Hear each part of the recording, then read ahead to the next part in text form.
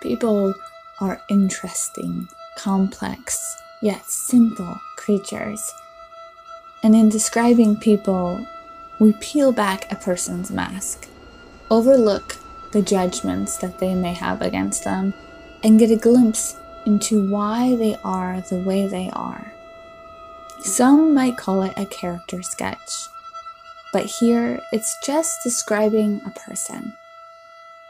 This is a work of fiction, or is it?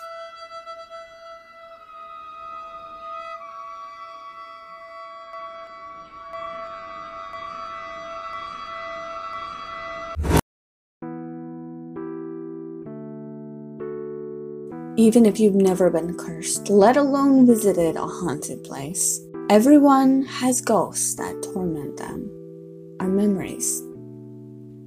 For Olivia Quist, it seemed to be the time she didn't do something when she felt she should have, when she continued on when everything in her told her to stop.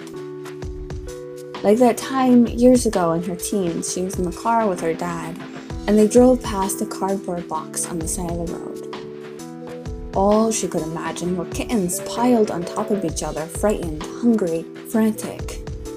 The unknown contents of that box still haunted her. Another ghost was from a time in a supermarket when she was in line to buy groceries, and outside the large windows on the other side of the parking lot by the burger joint, a woman and child were pulling out garbage bags from the dumpster, ripping through them. The people in line with her sneered at them. One called them trash. Another said it was all for show to get sympathy. They were scamming us if they only got a job.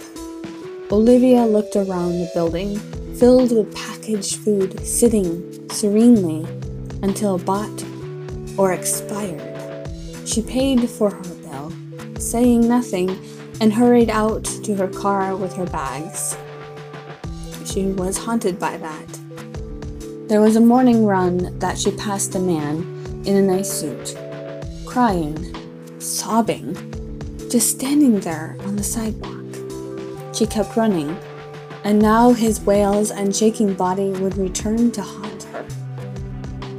As the ghosts piled one on top of the other, one day she chose to do something about those moments. She called them the ignored, and she decided to stop ignoring them. So she stopped. She tried to help, tried to do something. But soon she found that it never felt like enough.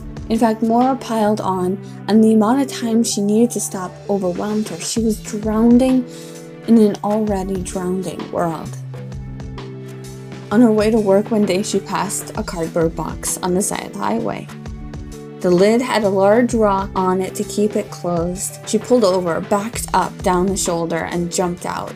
A limp dog with a gnarled up left eye, floppy soft ears, and the lines of her bones protruding from her fur lie inside. She called in sick, took the dog to the vet, and later home. Over that week, she learned from praying the dog would make it that you can't control everything, you can't fix everything.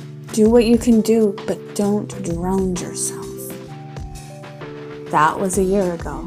Once healthy, the dog grew to be a large, lovable pit bull. They were a sight together.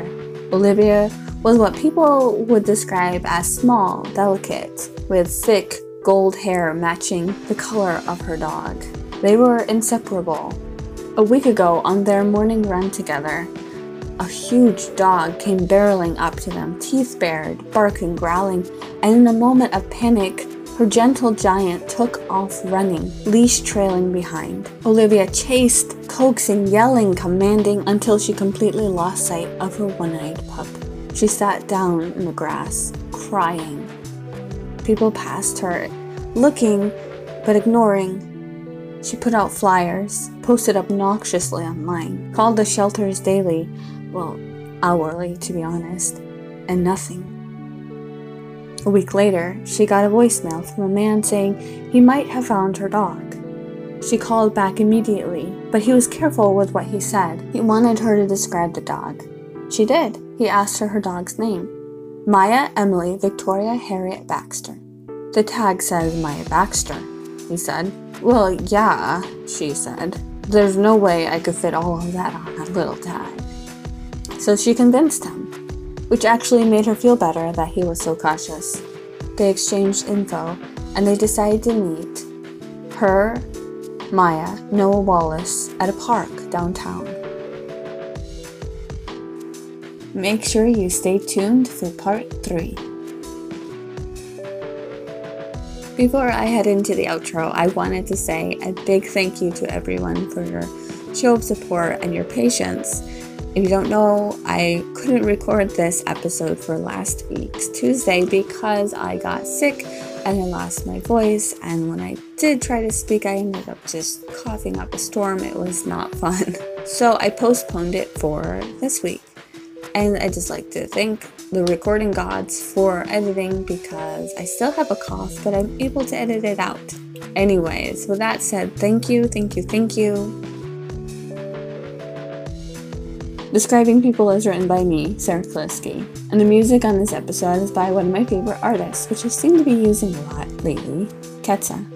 You can check out more of his awesome music on his website, ketsamusic.com. I'll put more info about him and a link to his site in the description of this episode. And the music in the intro is from the song Metro's Breathing by the artist Kosta T. You can find out more about him and his work in the description as well. And if you've enjoyed this episode at all, please subscribe for more. And if you can, rate or review it wherever you're listening. This show is hosted on Anchor. If you're listening on Anchor, make sure to hit the favorite button, and thank you for being part of my community. You can also stalk the show on Facebook, Twitter, and Instagram under the username Describing PPL. I'm Sarah, and again, thank you for listening and staying with me. Stay kind, wise, and beautiful. Cheers!